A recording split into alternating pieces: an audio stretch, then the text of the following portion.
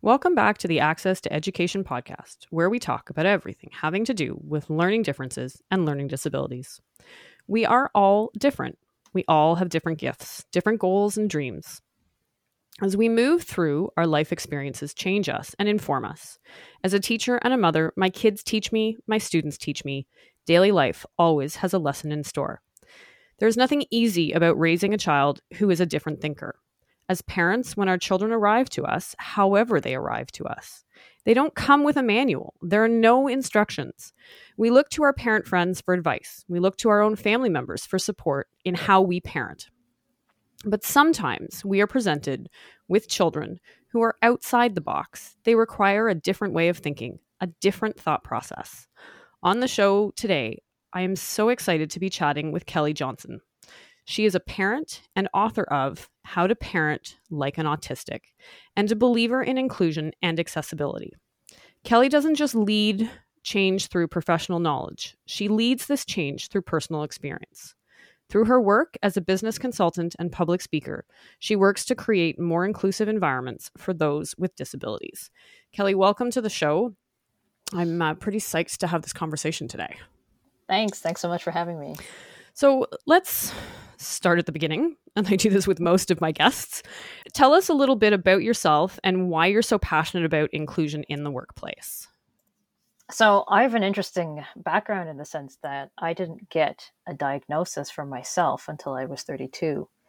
So I went through all of my schooling and, the beginning of my career having some challenges and not really having any explanation for them.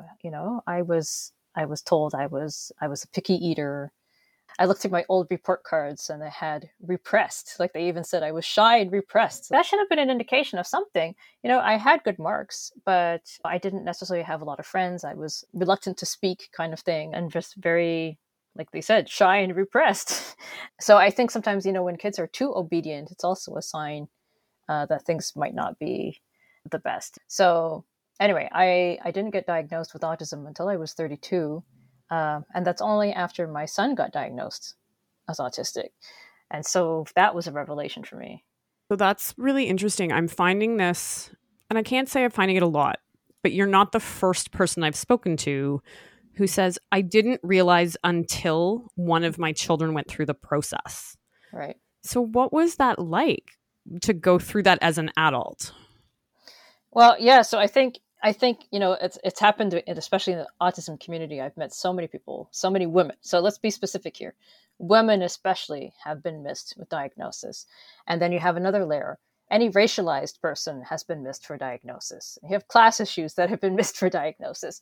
So it's not really a unique thing. And unfortunately, because a lot of the research has been done on white boys and men, they've never extrapolated that to how women present differently. And there's cultural differences to autism as well. Certain things that are accepted in certain cultures that are artistic traits, let's say, are not accepted in North American culture. And that leads to all sorts of other differences and subjectivity, I guess, where people can, have a hard time making a decision.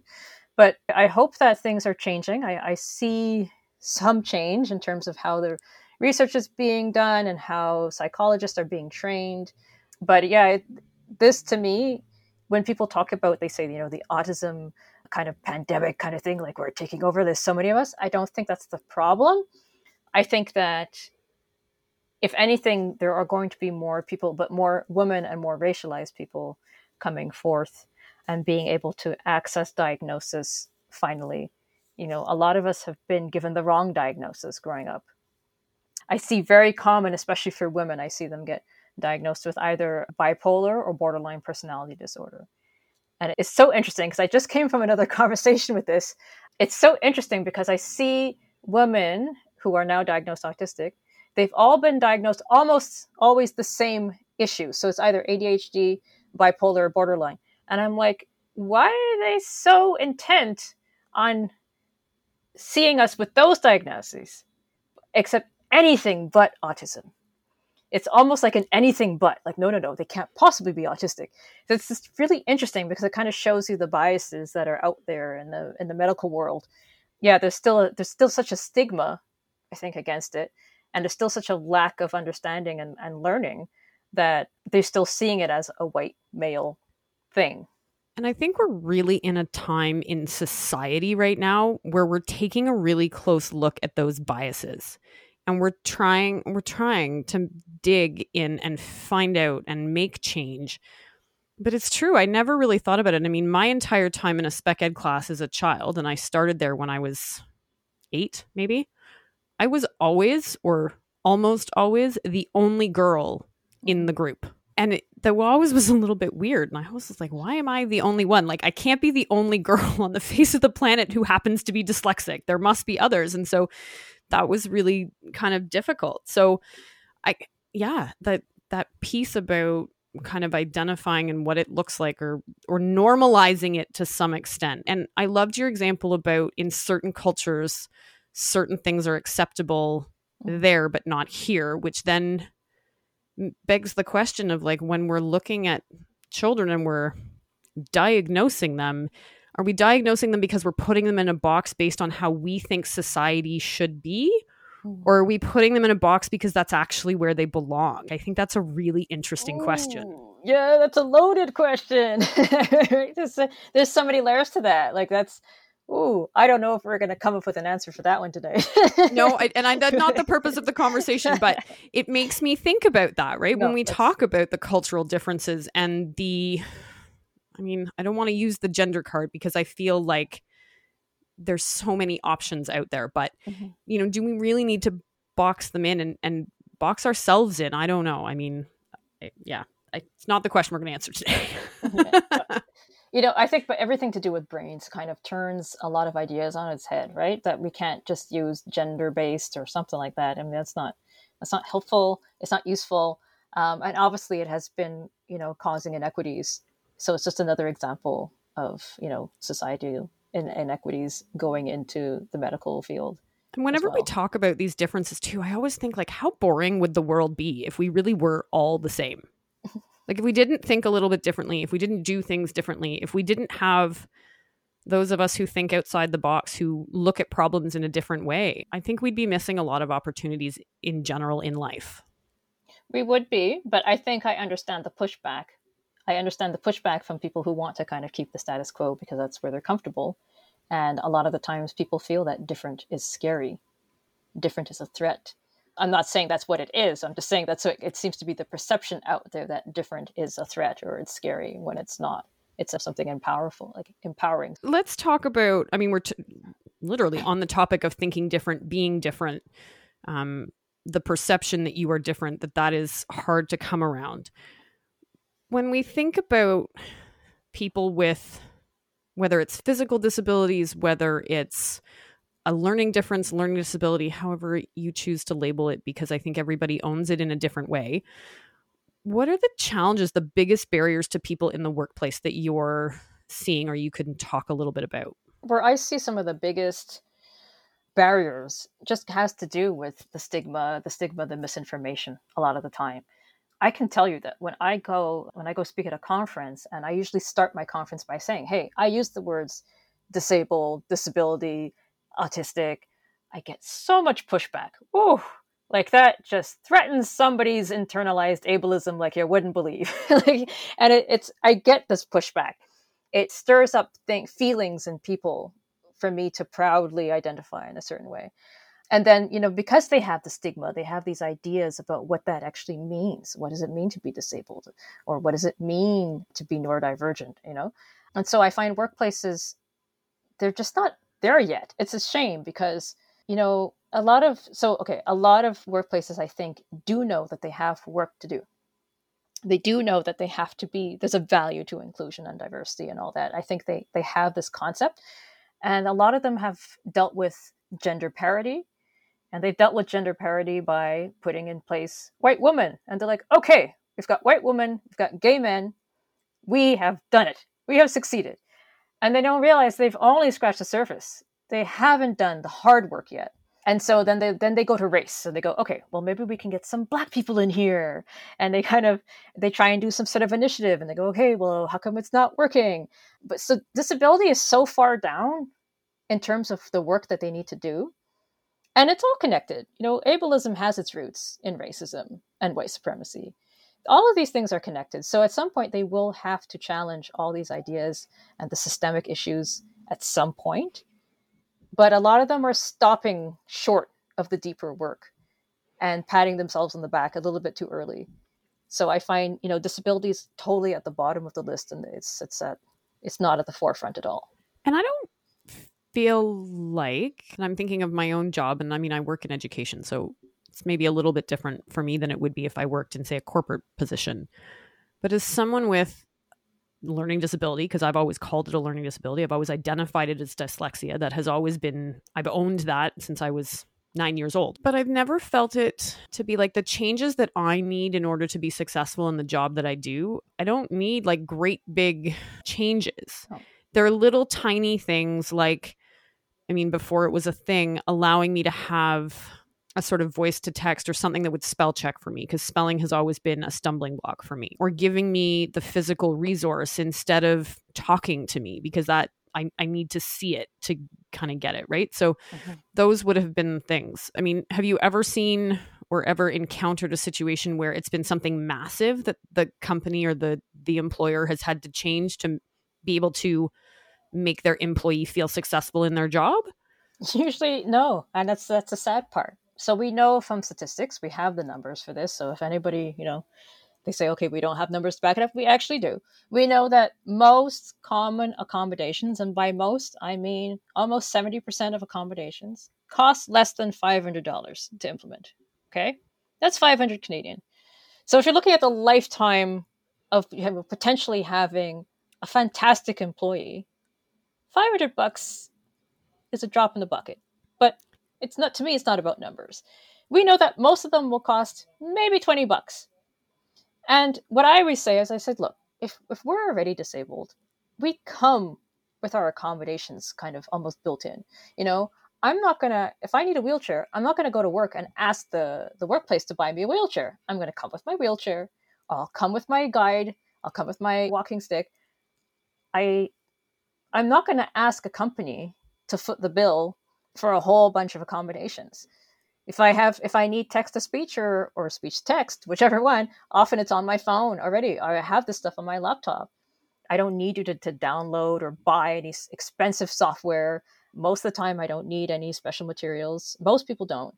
I can give one example that was so sad, mostly because there was a person who had a specific type of red-blue color blindness, and for whatever reason, their boss or supervisor was using a kind of a red pen when they were writing. The person could not see it. And was trying to see it, and they didn't want to speak up. And all it was in the end was, could you just change the color of pen that you're using when you write me a note by hand? That was it. It's just a pen color difference. And that's so tiny, but that tiny little thing can make a big difference in that person's day-to-day life, in the way in which they see themselves. They see themselves valued within the company, right? Yeah, just a pen. It's the cost of a pen. So that's funny when you look at it as that kind of minute of a thing. Like, even because when I was thinking of accommodations, I'm thinking, well, when you gave the example of a wheelchair, it's like, well, maybe they need to build a ramp to come in. But even that, like, all that does is open the door for other people to be able to access the building more. Anyway, so the small change actually supports a wider group of people. All changes support a wider group of people. In general, pretty much any change that is good for one is going to be beneficial for somebody else as well, whether they have a diagnosis of something or not. Like you said, having a ramp that helps anybody. So if you want your customers to get in the door, somebody who's pushing a baby stroller, somebody who has a lot of stuff in their hands, they're going to be able to have access. There's so many ideas, that's the whole thing behind universal design. And I would love for workplaces to structure themselves in such a way that employees don't even have to think to ask for certain accommodations. I think it should be like going to the storage room. Some people are going to pick up some yellow highlighters. Some people are going to pick up pink highlighters. Somebody's going to get a pad of paper. And then, hey, maybe you can also have access to some earplugs if you want to have, some quiet, or some noise canceling headphones. Let your employees go and pick the things that they need, and without having to, make a special report or ask your boss for it. I would love to see that. Well, I think there are some of us with disabilities, whether it's a neurodivergent disability or a physical disability, who are good at advocating for themselves, ourselves. We are good at going to people and saying, I need this to be able to do. But there are probably many others who don't want to be forward, who don't feel comfortable to ask. I mean, because maybe they have a speech impediment that they don't necessarily want to tell their employer about because they don't have a job where they need to talk all the time. But to ask for it might be very difficult, or they're an anxious person and being able to ask for that increases their anxiety. It's all of those things. But, on the same token, I'm sure it's hard as an employer to always think of all of the things unless some of them are asked for. Like, I think some of them are potentially fairly obvious, like having a ramp to come in the door. I feel like that's a fairly obvious one and one that's relatively easy, but something like a change of a pen might require the ask of the person, but I can see how it would be very difficult to ask for. Yeah, and there can be situations, though, as well, where people don't always know until they're on the job for a bit. They don't even know what to ask for or that they can ask for these things. I brought up one example in a talk I was giving where I like to go and have walks. When I was working in the corporate world, on my breaks, I didn't go have coffee or anything. I went and took a walk. And my boss actually specifically asked me in the interview, she goes, what do you do when you're kind of stressed out at work, when you're having a hard time? I said, well, I just want to be able to go and take a walk and come back. And when I come back, I'll be able to tackle the problem again. And she laughed. She kind of laughed at it. But in the end, of course, she's not going to tell me not to go take a walk. But somebody else realized it and they said, you know what? My son likes walking and that's how he de-stresses. And I never thought that he could ask for such a thing at a job. And I'm like, yeah, walking meetings are a thing. Why not? Or, he shouldn't be forced to go and sit at his break or go smoking or something, but that's what everybody else is doing. Let him take a walk. And again, that's a small thing. And I mean, nowadays, pandemic and all, being able to go outside and take your mask off, to be able to like clear your head and take a breath where you don't have something in front of your face. I mean, that all of those things are minor things. And it's free. It's free. It doesn't cost the company anything. No, and it I would imagine it would increase the person's productivity to know that they are supported and valued within the company can only better and increase the potential of that employee to want to work hard, to want to spend the time and the energy because they feel valued. Exactly. Yeah. And we have the numbers to back that one up too. We know that people who are valued have a higher retention rate. So when you allow people to work the way that they work best, and you trust them, that's the other thing. I think that's a two-pronged approach. You trust that people are not making up stories about whatever is happening in their lives, and you allow them then to work in the way that works best for them. That is how you increase your productivity and your retention rate. So if we've got parents listening, guardians listening today, and they've got a child who's about to enter the workforce, and there's a neurodivergency there, or there's a disability there, or there's, something that's going to make the working world maybe a little bit more challenging. How do parents kind of start to get their child to get into the workforce in a way that they feel supported? What advice do you give to those parents? So I think there's a lot of research that can go into this because there are some supportive workplaces. I know, for example, certain large grocery chains that are doing a lot of initiatives where they are very open to working with families to find positions. And then they hope and expect that that person will stay long term. That's what they want. They want to develop their employees. So I don't want to name names of certain brands, but I do know that in Canada, we have a lot of large grocery chains that are very open to doing this. I think parents have to start young. You've got to start young. So don't wait till the kid is 22. You got to do it the same way that you would with any other kid. When they're 13, 14, whatever, start with some small job. It could be mowing lawns. It could be as bagging groceries or whatever. But I think a lot of the times parents kind of we put our disabled kids into kind of a bubble, kind of a protective bubble. And so they don't get the same opportunities to have those crappy summer jobs and mess it up, right? Because that's what you do. That's what teenager time is for. You got to have a crappy summer job. You're going to mess up. That's the time where you're going to show up late or not show up at all or whatever it is. And then you can, when you finish school, you're better set to start a career.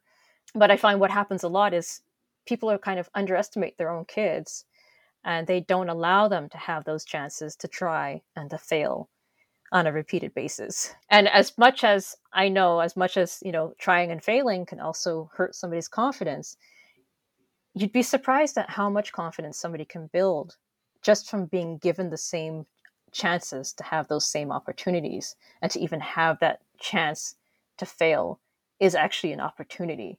And that's missed a lot of the time. Like, I see that a lot. Yeah. Because there's learning in failure. So yeah, in the classroom, when I'm working with kids, and especially when I've worked in special education for such a long time, and I get so many kids who just don't want to fail. They are afraid of scared, failure. Yeah. And what I say to them is, it's not failure. It's actually learning. If you knew everything, you wouldn't need to be here. I wouldn't need to help you. You could just go on your way and spend your day at home playing and reading and doing all those fun things. But you're here to learn and to grow and to experience. And the awesome thing, to your point of like doing the crappy summer job, you still have mom and dad or brother and sister or aunt and uncle or whoever is supporting you to catch you when you fall. Mm-hmm. There's no negative to failure. There's only positive. And if you only look at, well, I did really badly here, so, I'm useless and I can't do anything, I think you're selling yourself short. What did you learn from that situation? And it's totally the growth mindset kind of idea, right? Of like, you learn from failure and you grow and you learn and you try again and you don't give up. So I think that's a really important thing, is that if they can start early, then they can learn how to figure out what works for them. What strategies do they need to have in place to be successful? I feel like we've talked about the workplace. I mean, are there things in the classroom that teachers really can be doing to be making their classes more inclusive, or things that you would point them towards? I know it's a loaded one, because I feel like in education we're doing a lot. We're probably not doing as much as we should be, and I know that, but like, I don't know if you have any like experience with that or ideas with that, I guess. I very much respect teachers and the work that they have to do under extremely difficult situation. And that's not even, even before the pandemic, there is a lot of pressure on teachers, and a lot of, continuing education that they have to continually work at it.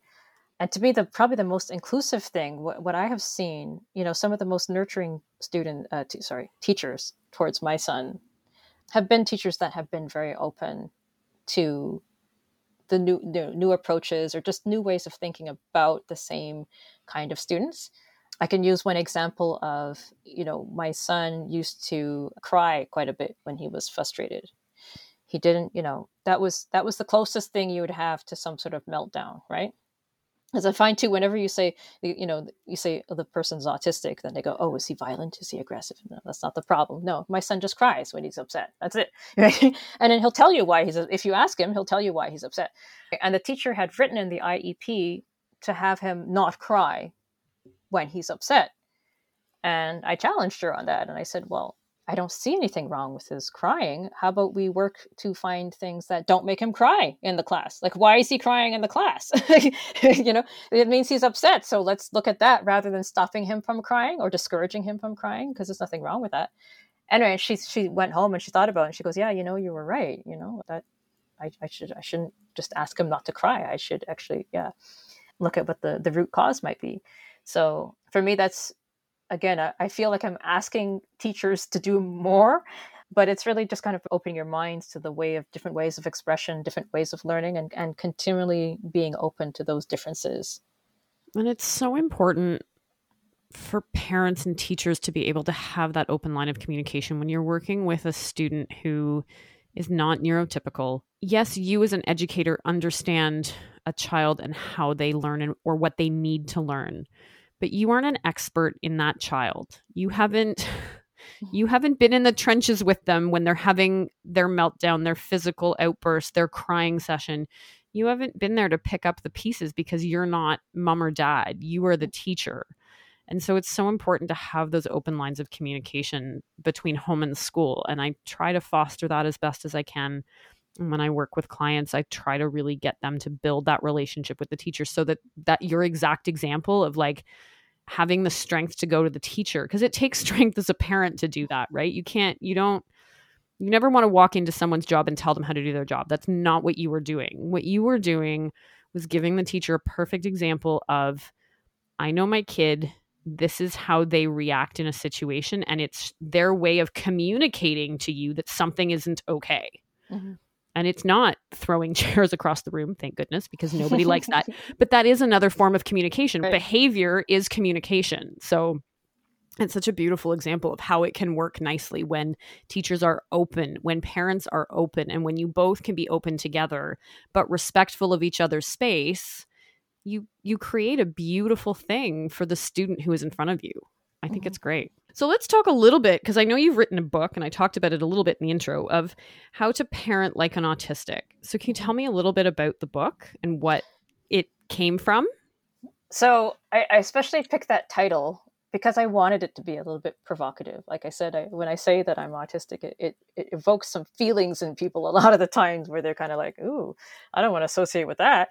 And so, just the concept of parenting like an autistic, I wanted people to be curious. And like, why would I want to parent like an autistic? Or autistic people are parents, And so I took it from the approach that because I've spoken to a lot of autistic parents, and I start to find a lot of commonalities. And I do feel that we have an approach that is different, yet still has some similarities. And I'm hoping, I would love to see long-term studies. I'm hoping that this leads to more accepted, more happy, well-adjusted autistic adults eventually. So I conducted a survey. I surveyed a whole group of parents, and I left the questions really open. Like I just had free text, pretty much. I'd ask a question and I gave them free text, but I didn't really want to put my own ideas into it. I wanted to see if things came up. And so I started to see commonalities. When I asked, what do you think your strengths are? A lot of them said, we have really close, open communication. We talk about everything. Nothing's taboo. And when I asked, what's your major challenge? Almost universally, everybody said, conflicting sensory needs. Like I might be very hyposensitive, and my son is, usually it's the opposite. One's very quiet, and the son is like the child is very sensory seeking, let's say, and the other person's very sensory adverse. So I try to address all those issues in the book with the idea that perhaps neurotypical parents might want to read or have some insight into our methods and our way of thinking and how we solve these challenges and how we look at our autistic kids.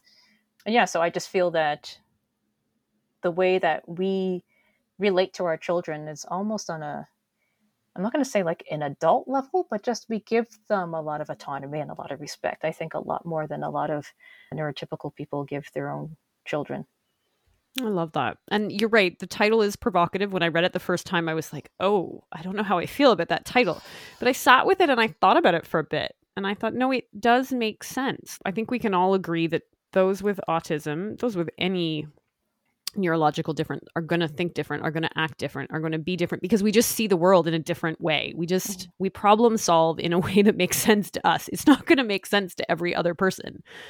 But I think it's so great that you were able to put something together that wasn't just your ideas and your way of doing it, but you actually like reached out to and said, hey, how do you, to parents who are raising autistic children, saying, how do you do it? What is the takeaway? What can we give to other people? Like, I just think it's so lovely to be able to provide that, because there isn't a parenting book for anyone on any children don't, it's like I said in the beginning, they don't come with manuals. They don't come with instructions. Sometimes I wish they would, because it would make things easier. I might have been able to anticipate what was coming, but you can't. And I think it's so great that the book is so relatable to the people to whom you were talking to. So I love that about the book and the way it's put together. Mm-hmm. I actually, now that I look back at it, I feel like it was one of my biggest pieces of advocacy so far. Like, I've been a big vocal advocate, but that to me is protecting kids, especially, is like really I feel like it's just one of the biggest things I've accomplished, in the last year. And like I said, I really do. I would like to expand it. I would like to be able to have the opportunity to have more research done. And we'll see. I have another idea as well coming down the pipeline. So, aside from your book, are there any other books that you feel like could be of use to parents or educators or guardians or people who want to understand more about inclusion? Are there some good books that people can kind of look at? I think it's really important to read stories that are firsthand accounts, like personal experiences from people who have actually experienced the thing. Find something that grabs you and that grabs your attention. Like, I don't really want to just recommend one book. It's kind of like, I'm also getting very into restorative justice. So read something that something that you would normally pick up by an author from a demographic that you wouldn't normally pick up. And to me, this is going to be, the best way to have a journey into real inclusion. The other part, like when it comes to just being a good ally, I think there's a few parts to that. One is to really listen, and to listen with empathy, and that you don't have to, I think it's really important that you don't have to relate exactly to what the person has gone through. Because I find a lot of the times people try to make equivalencies between different forms of oppression, and it's not. We can't. It's not the oppression Olympics, and we can't compare different people's experiences. Because a lot of times, like, a woman will be like, well, I have experienced sexism, so that must be what racism is like. We'll extrapolate. And it's not. They're not the same. So try to listen in a sense that you don't need to compare, and you don't need to completely understand the other person's experience to have empathy for it. And the second thing is to believe when the person says a particular thing or action or word has hurt them. So once you have those two, the believing without questioning, just believe it and listen, that to me is the best path to becoming an amazing ally. And from there, you can, like I said, keep reading, keep finding different firsthand accounts from different groups that you've never paid much attention to before. Find authors that you've never read. And to me, that's really the path to becoming an amazing ally. I love that. The listening part, especially, I think speaks to me a lot. Just listen. In any situation, sometimes it's sometimes hard to sit quiet, but sometimes that's what you need to do. You need to sit quiet, let the other person talk and hear them, but really hear them. Mm-hmm. Where can people find out more about you and your book and all of the good stuff that you're up to? So I am very active on LinkedIn. That's probably the easiest place to find me.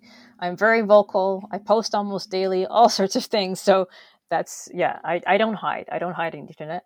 I'm on Instagram as well. I made a site that was for Clubhouse because I was on Clubhouse, and that's actually where we met.